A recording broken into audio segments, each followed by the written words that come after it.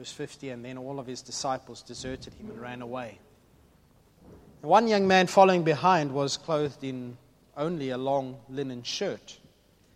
And when the mob tried to grab him, he slipped out of his shirt and he ran away naked. And they take Jesus to the high council, and the trial starts. And meanwhile, Peter followed him at a distance and went right into the high priest's courtyard, and there he sat with the guards, warming himself by the fire. And Jesus goes through the trial, which we'll look at next week or the week after. Meanwhile, verse 66, Peter was in the courtyard below. And one of the servant girls who worked for the high priest came by, and she noticed Peter warming himself at the fire. She looked at him closely and said, "You were one of those with Jesus of Nazareth." But Peter denied it. "I don't know what you're talking about," he said. And he went out into the entryway, and just then a rooster crowed. And when the servant girl saw him standing there, she began telling the others, this man is definitely one of them. But Peter denied it again. A little later, some of the other bystanders confronted Peter and said, "You must be one of them, because you're Galilean." And Peter swore, "A curse on me if I'm lying. I do not know this man you're talking about." And immediately the rooster crowed the second time. And suddenly Jesus' words flashed through Peter's mind. "Before the rooster crows twice, you will deny 3 times that you even know me."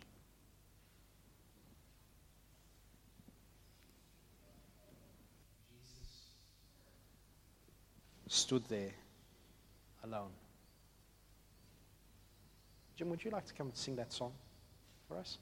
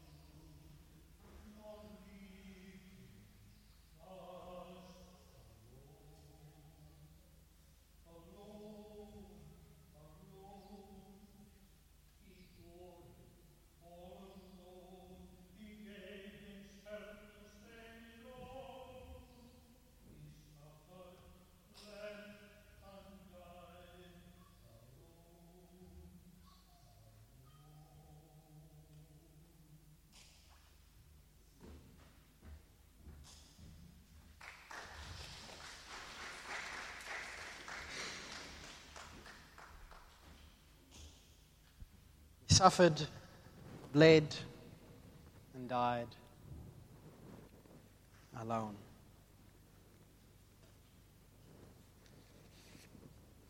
Jesus, please help us to see the truth about you and the truth about us. More than seeing, Lord, help us to change our lives based on what we see. As we look at your word, Lord, help it to stick in our heads and lodge in our hearts and change how we walk. Amen. And please speak through me, I pray. Amen. He goes to the cross alone. He's betrayed. Oh!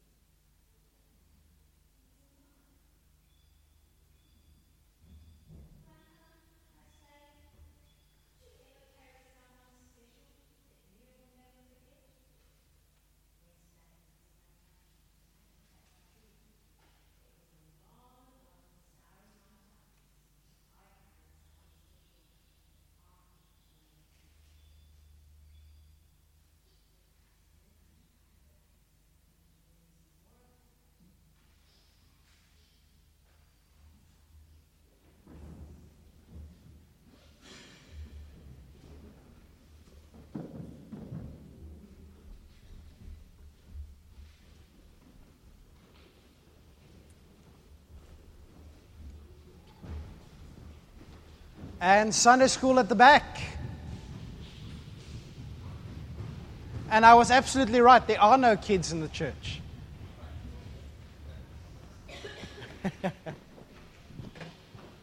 I haven't forgotten the offering either. That one is in my program for today.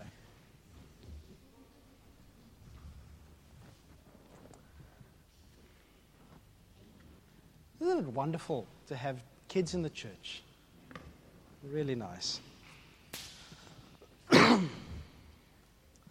Lord, thank you for the children. I pray that they would learn more about you. Lord, that they would learn the value of looking to you and remembering you, the King who was dead and is alive again. Please help us now as we also look to you to learn the value of you and to understand ourselves. And would you change us to make us more like you? Amen. So Jesus does go to the cross alone. Let me go back to where I was. Jesus goes to the cross alone. Remember what we've seen so far. We've seen him at the Last Supper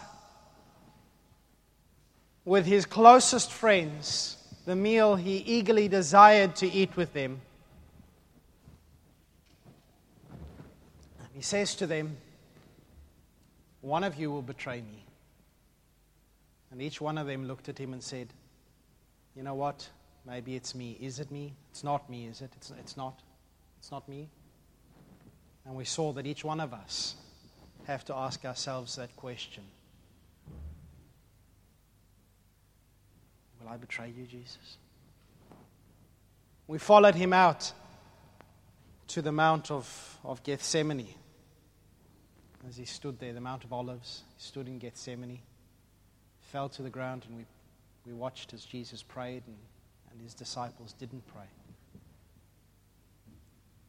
And we learned how Jesus faced the temptation to run away from the cross and how he challenged his three closest disciples, Peter, James, and John, to watch and pray, and how they didn't watch and they didn't pray.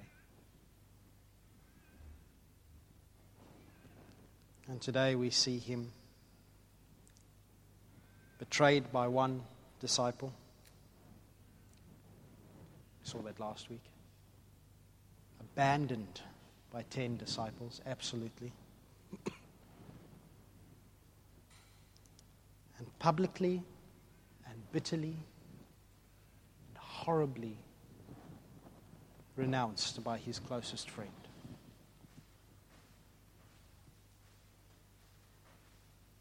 Standing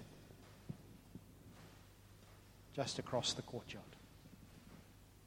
Luke tells us that when the rooster crows, I think it's Luke tells us that when the rooster crows, Jesus looked at Peter. You know, old Peter was standing there going, I don't know him. Curse him, I don't know him. While Jesus was just there.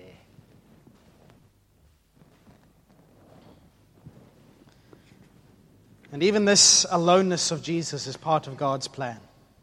Jesus must go alone into this time of trouble because only he can save us. Only he can do what needs to be done. Only he can face the darkness. And yet, horribleness of horribles. This is on the way to Gethsemane where Jesus is going to pray till sweat drips like blood from him. And on the way, he looks at his disciples and he says to them, all of you will desert me. Now, that's an interesting word, desert. The NIV probably has the word fall away. All of you will fall away. But the actual word there is, I'm sorry for this, it's scandalize.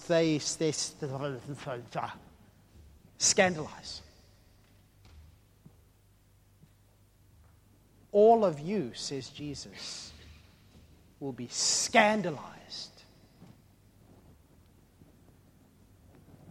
because of me. The first time we have this word group coming up in Mark is in Mark chapter 4, which is where Jesus tells the story of the sower. You remember that story where he sows seed and some falls on the path and some falls on the good soil, and the good soil grows up and produces a harvest 10, 30, 40, 100 times as much. But some of the seed, we're told, falls on the rocky ground. And it sprouts and you get this vigorous growth happening and it's just going on. And it looks like you're going to have a fantastic crop in this rocky ground. And then you get a bit of heat coming and a bit of sunshine coming, and all of a sudden it withers and it dies. And Jesus says that people like that, when persecution arises on account of the word, they are scandalized and they fall away.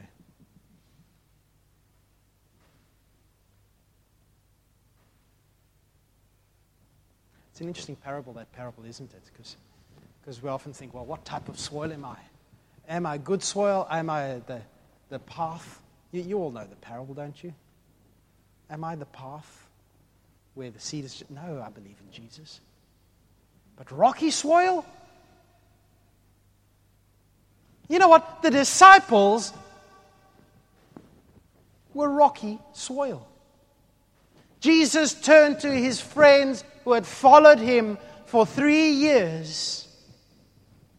And he looked at them and said, "You are all going to be scandalized by me. You're going to run away because you don't want to be close to me. You're going to stumble. Because there's going to be persecution."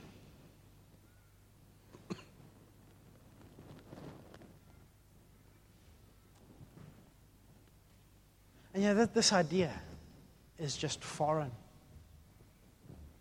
But what does Jesus say? He quotes, he says, the scriptures say, "I will strike the shepherd and the sheep will be scattered."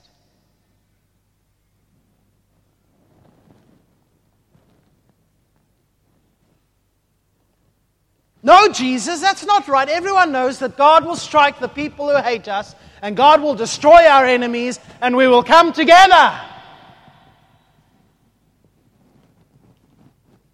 No, God says, "I will strike the shepherd, and my sheep will scatter." And their faith will be broken almost.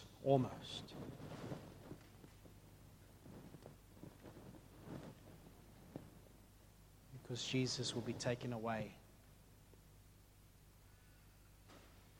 And the cornerstone taken out of this community. Cornerstone's an important building block. Without it, the building's not level. And it's suddenly been ripped out.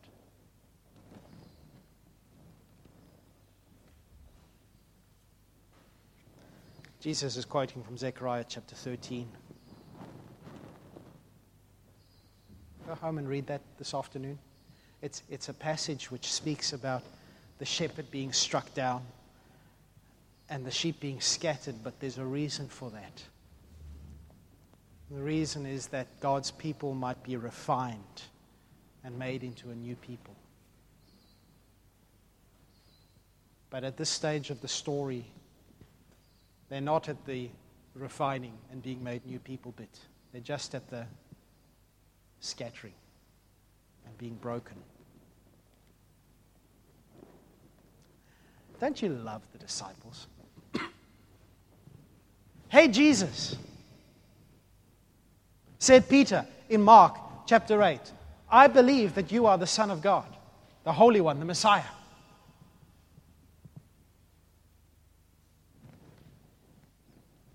And Jesus straight away, "Well, I'm going to die."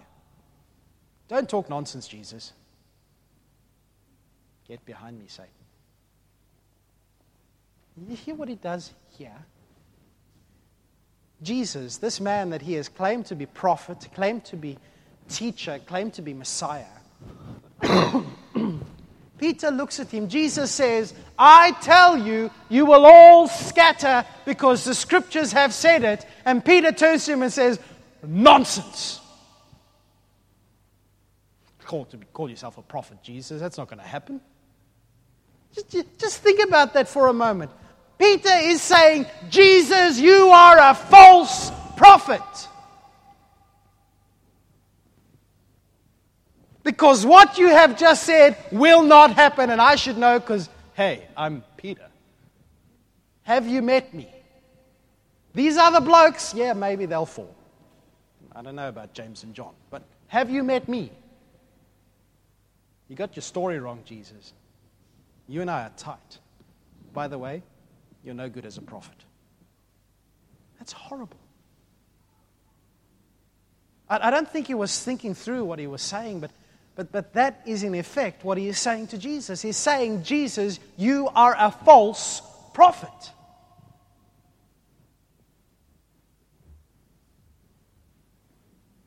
Now get on and do things the way I want you to do them.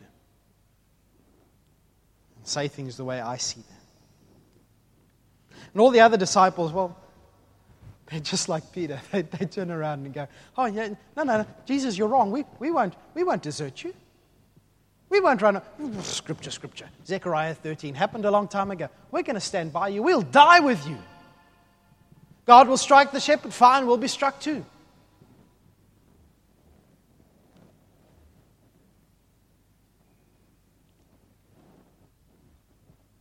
Do you remember 2 weeks back as they were sitting, having the Last Supper with Jesus? Jesus' comment, one of you will betray me. And do you remember their response? It's not I, is it? I'm not sure, but I think it's not me, but am I going to betray you? They've gone from, well, maybe I will betray you, to, I will never, ever betray you.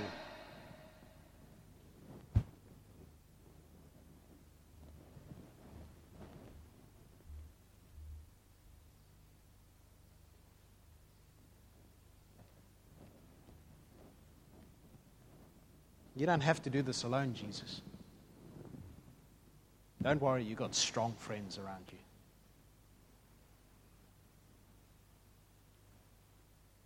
And maybe we know God's will better than you do.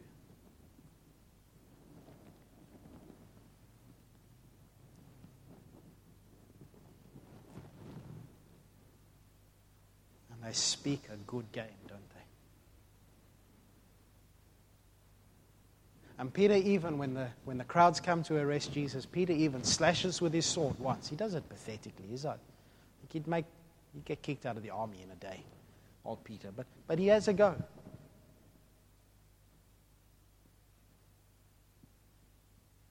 But they run away. They just run away. Mark's the only gospel to tell us about this young man wearing nothing but a linen garment, probably an undergarment. Linen garment is an expensive piece of clothing. Someone who was following Jesus. He's grabbed by the arresting party and he manages to wriggle himself free and he runs away buck naked into the darkness. And there's some talk in the early church fathers that possibly this man was John Mark, the author of the gospel himself. And speculation, because it doesn't actually say, but if it was that the Last Supper was held in the house of John Mark, the guy who wrote the gospel, then it's possible that he saw Judas leading the soldiers, and maybe they came looking at their house first and then went out, and so he was running ahead to warn them. And you can imagine how he's running, and he just wants to warn them, and he gets there, and all of a sudden he's in the midst of it all, and they're grabbing at him, and he just runs. This strong young man. Amos speaks about how on the day of the Lord, even the strong young men will run away. And they grab at him and he runs.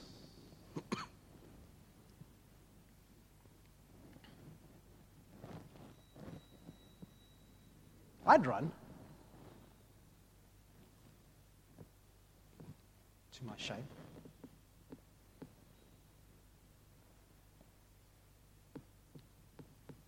Wouldn't you? If there was a mob there standing with swords and clubs, saying, we're going to get you, Jesus. And between us, we've only got 2 swords. One of them's held by Peter, is useless with it. I'd run.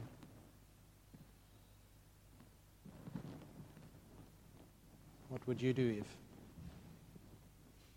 and there are people who have faced this, people come against the church with guns and machetes? We're going to stop this Jesus business in our neighborhood.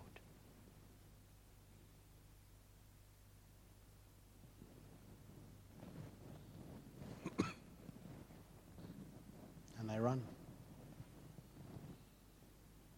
Peter's maybe feeling a little bit guilty at running, though, because he follows on a little bit with John, and they manage to get entrance into the courtyard of the high priest.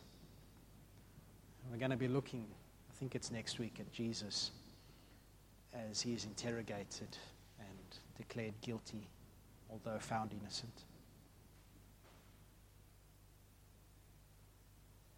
And while Jesus is inside,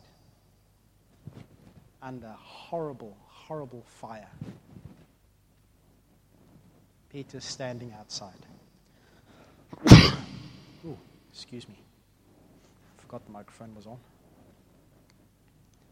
Jesus is boldly confessing,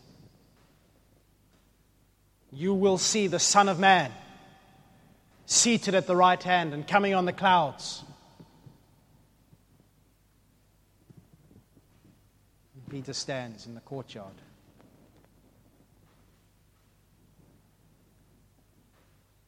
And just one of the servant women asks him, aren't you one of them?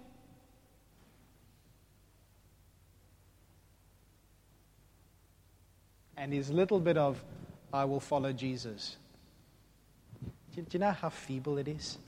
Peter, the rock on whom I shall build my church. I think you got a single drop of water on him and it just dissolves.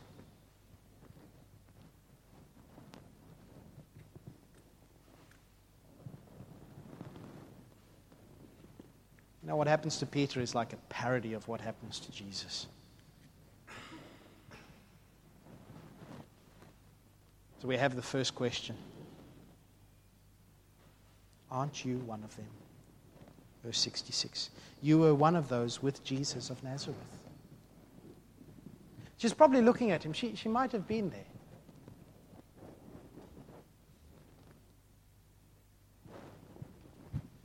Peter says, no. I don't know what you're talking about. And you see what he does? He's been sitting at the fire, warming himself. Oh, it's so nice here at the fire. Oh, I just need to get a bit more comfortable.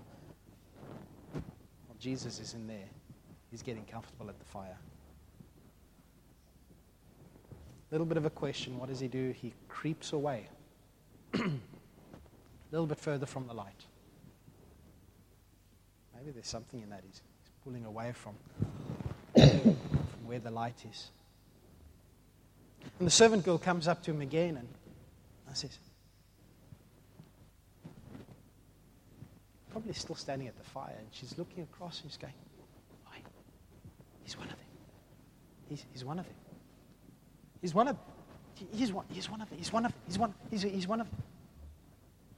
And what does Peter do? He denies it.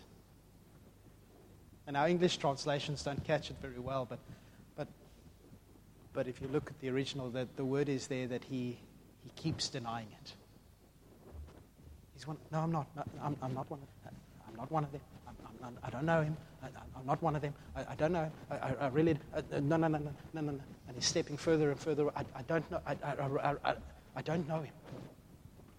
And it's probably his constant talking that shows his accent, because he's got a hillbilly accent. I can't do accents. He's got a horrible accent. He's got a Galilean accent. He sounds like he's stupid. They look down on the Galileans. And all of his talking saying, I don't know him, shows his accent more and more until they look at him and they go, you are one of them. We can tell that you're from Galilee.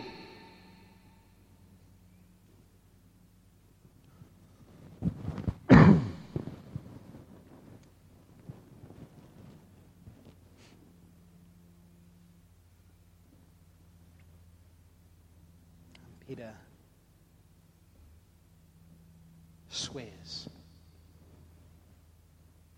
Not swear as in using bad language, but he swears an oath.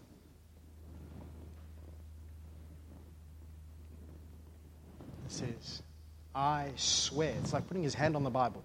I swear to tell the truth. I am telling the truth. And he calls down a curse. New Living Translation says, a curse on me if I'm lying.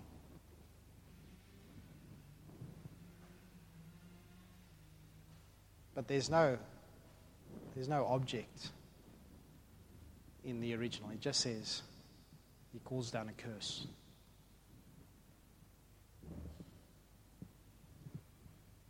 It's quite possible. It is quite possible. As much possible as Peter curses himself, curse me if I'm lying, that he says, curse him, I don't know him.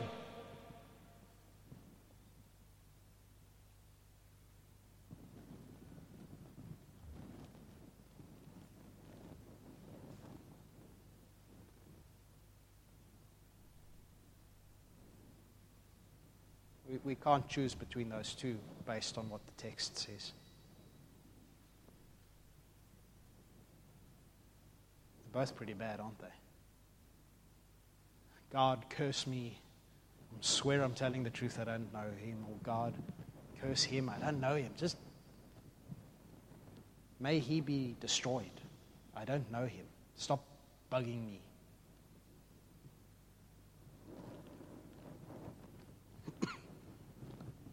By about the year 110, when the Romans were out to get the Christians, and also the Jews, there was the Jewish rebel leaders, had the same technique to try and make sure that you weren't a Christian. I believe it was Polycarp, the church father, went through this as well. If you cursed Jesus, you were set free because obviously you weren't a Christian.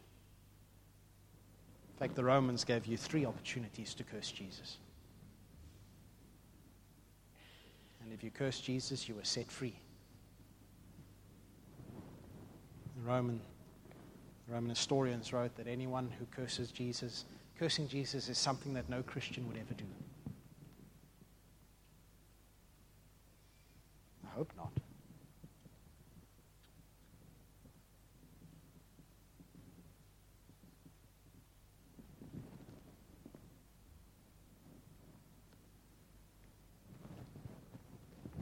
You know, even if Peter didn't say curse Jesus, even if he didn't use all colorful language about Jesus, isn't his action just as damning? Curse me, I don't know him.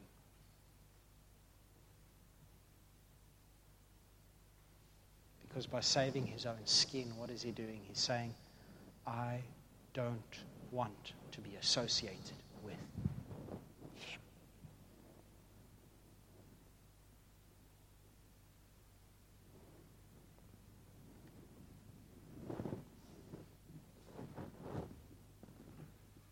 Actually, I'm rather scandalized by that guy over there.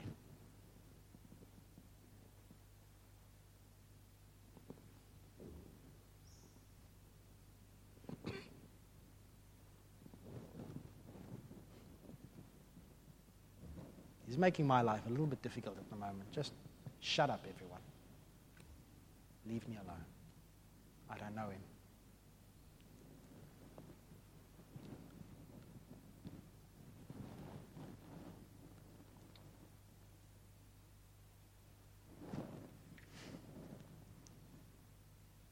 And just think about it in terms of practice now.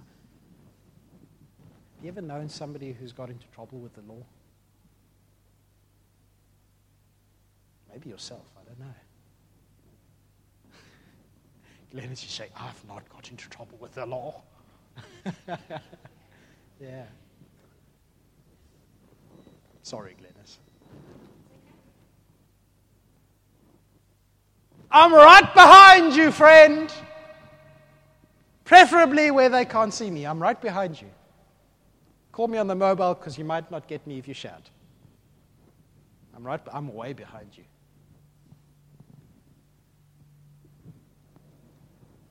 It's so tempting to withdraw from those who are in trouble to save our own skin.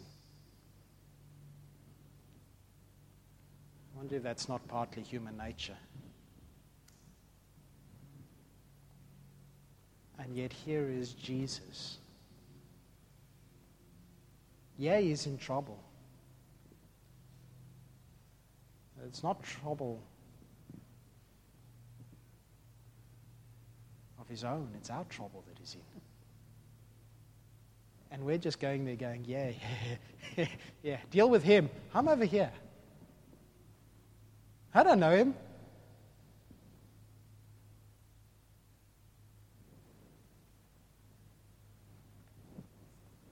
Don't look at me. I'm not the one who had a sword in the garden. Don't look at me. I don't even know this man. I'm just randomly creeping into some high priest's home and sitting around the fire. Doesn't everyone do that? Don't look at me.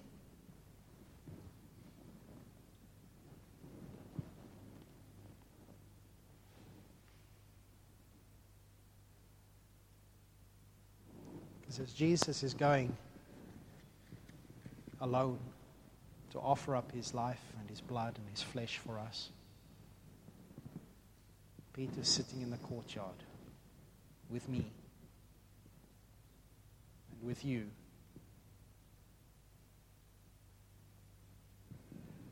He's saying, phew, got to watch out for my own skin. Jesus can take care of himself.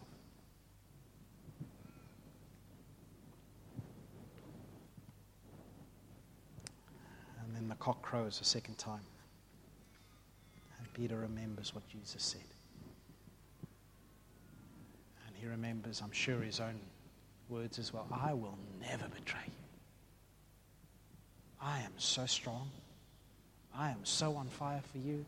I will never be ashamed of you. You said I'd be scandalized. You said I'd be ashamed. Nonsense. I will stand by you to the greatest cost. Even my own life, I will go to the death with you.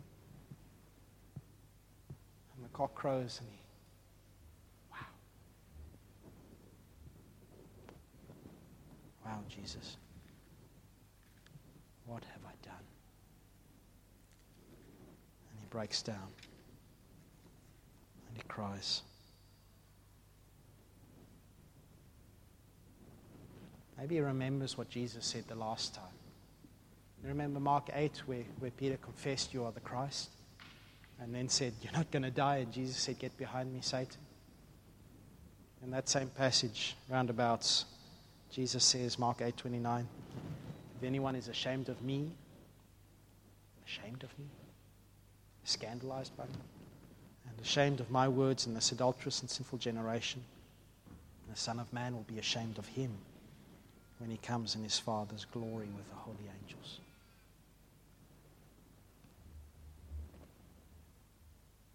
If you're ashamed of me, I'll be ashamed of you. Do you think those words popped into Peter's head?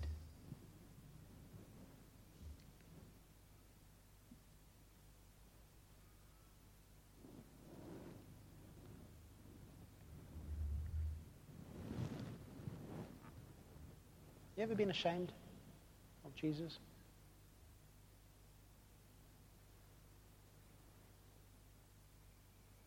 I have.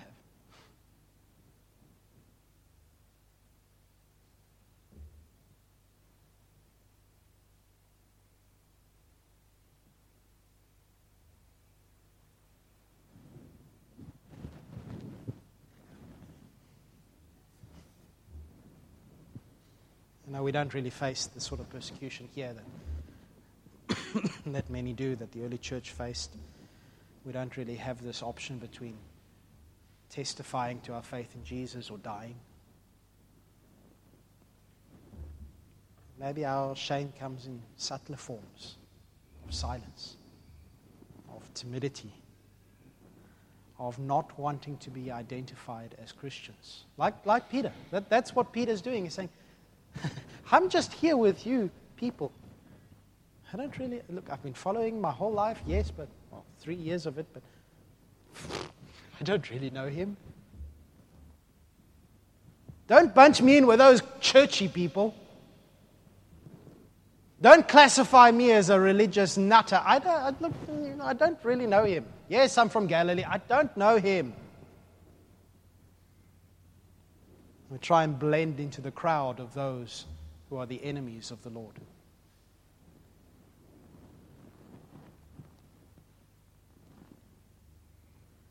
You know, to be scandalized by Jesus is a daily temptation. And Peter is not an example to say, you know what, it's okay to be scandalized by Jesus. Peter is an example of fallen human nature. This is not how God intends for us to be.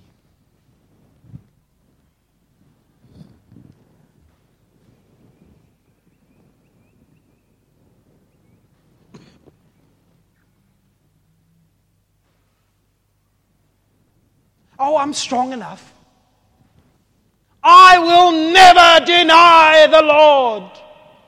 Even should I go to my grave, I will never deny him. Oh, I pray that we don't. You know what? There have been countless Christians who have been martyred for the faith, refusing to deny their Lord. And there are countless times that each one of us has stood up and said, I belong to Jesus, in places where that has not been politically correct or worldly appropriate.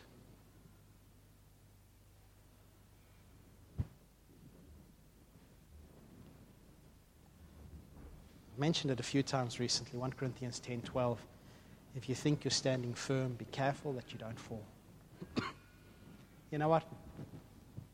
It is no bad thing to say, I do not want to deny and be scandalized by Jesus. It's a good thing to say, I don't want to be scandalized. I will stand firm to the end. That is, say it all the day. But for goodness sake, let's not say, I will do it because have you met me? I am strong. My faith is so big. That is what the disciples did.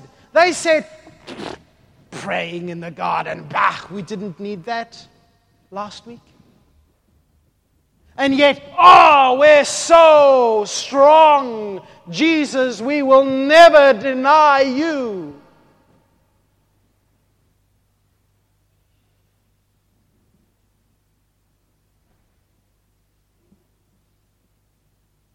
And yet in ourselves, without God's help,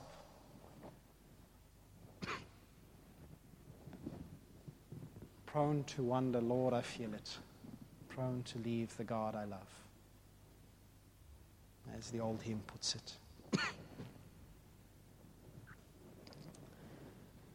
1 Peter 5:10. Peter says, in his kindness God called you to share in his eternal glory by means of Jesus Christ. And so after you have suffered a little while, he will restore, support, and strengthen you, and he will place you on a firm foundational power to him forever. Amen.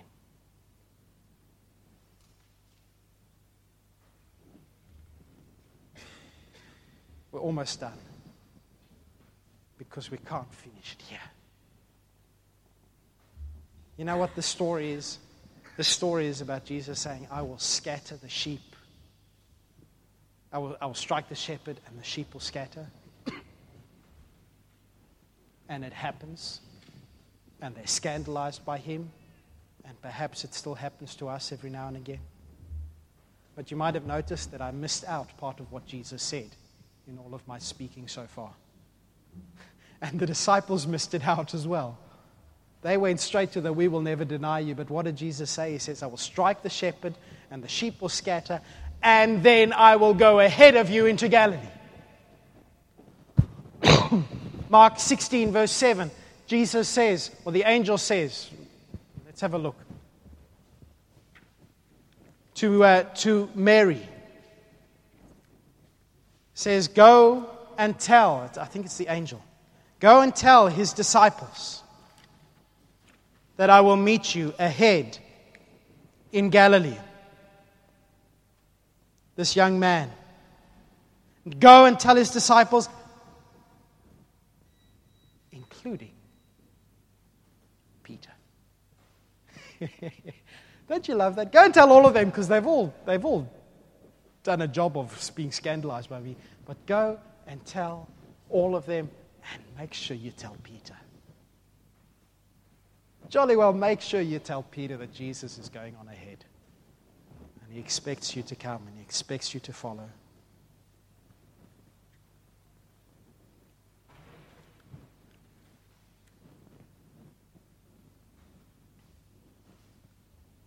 I pray that we are not scandalized by Jesus and are not scandalized by the cross. And I know we're not in our heads, but I pray we are not in our actions. Proverbs in one of the readings this week said that we should in all of our ways acknowledge him and he will make our paths straight.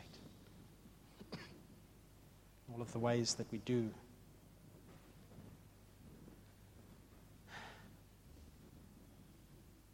And if we have, and if we do, let's pray that we don't. Let's ask for God's strength, that we will stand up for him and not be ashamed of him. But you know what? Mark is the gospel of second chances. The gospel is the gospel of second chances.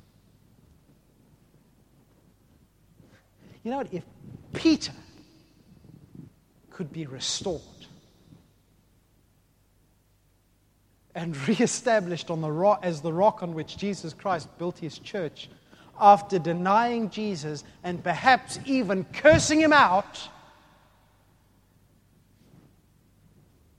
after saying to the Lord, you are a false prophet,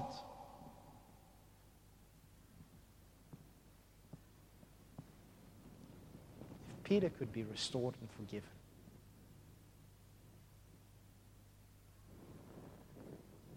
isn't there hope for us?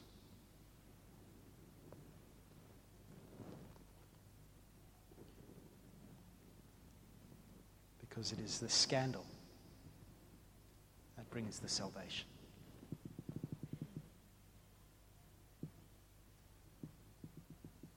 And Peter cried.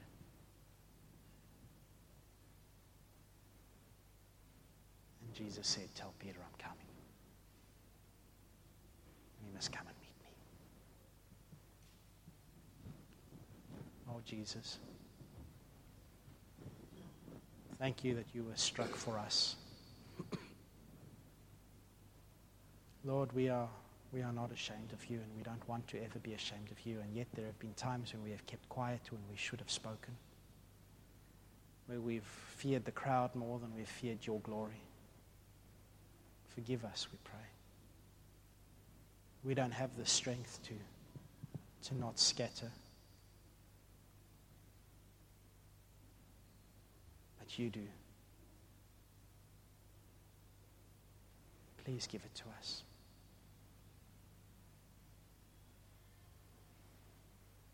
Help us to be bold for you. Thank you that it is the very scandal. You, God, Jesus dying for us. It is that very scandal that means that we get second chances. Amen.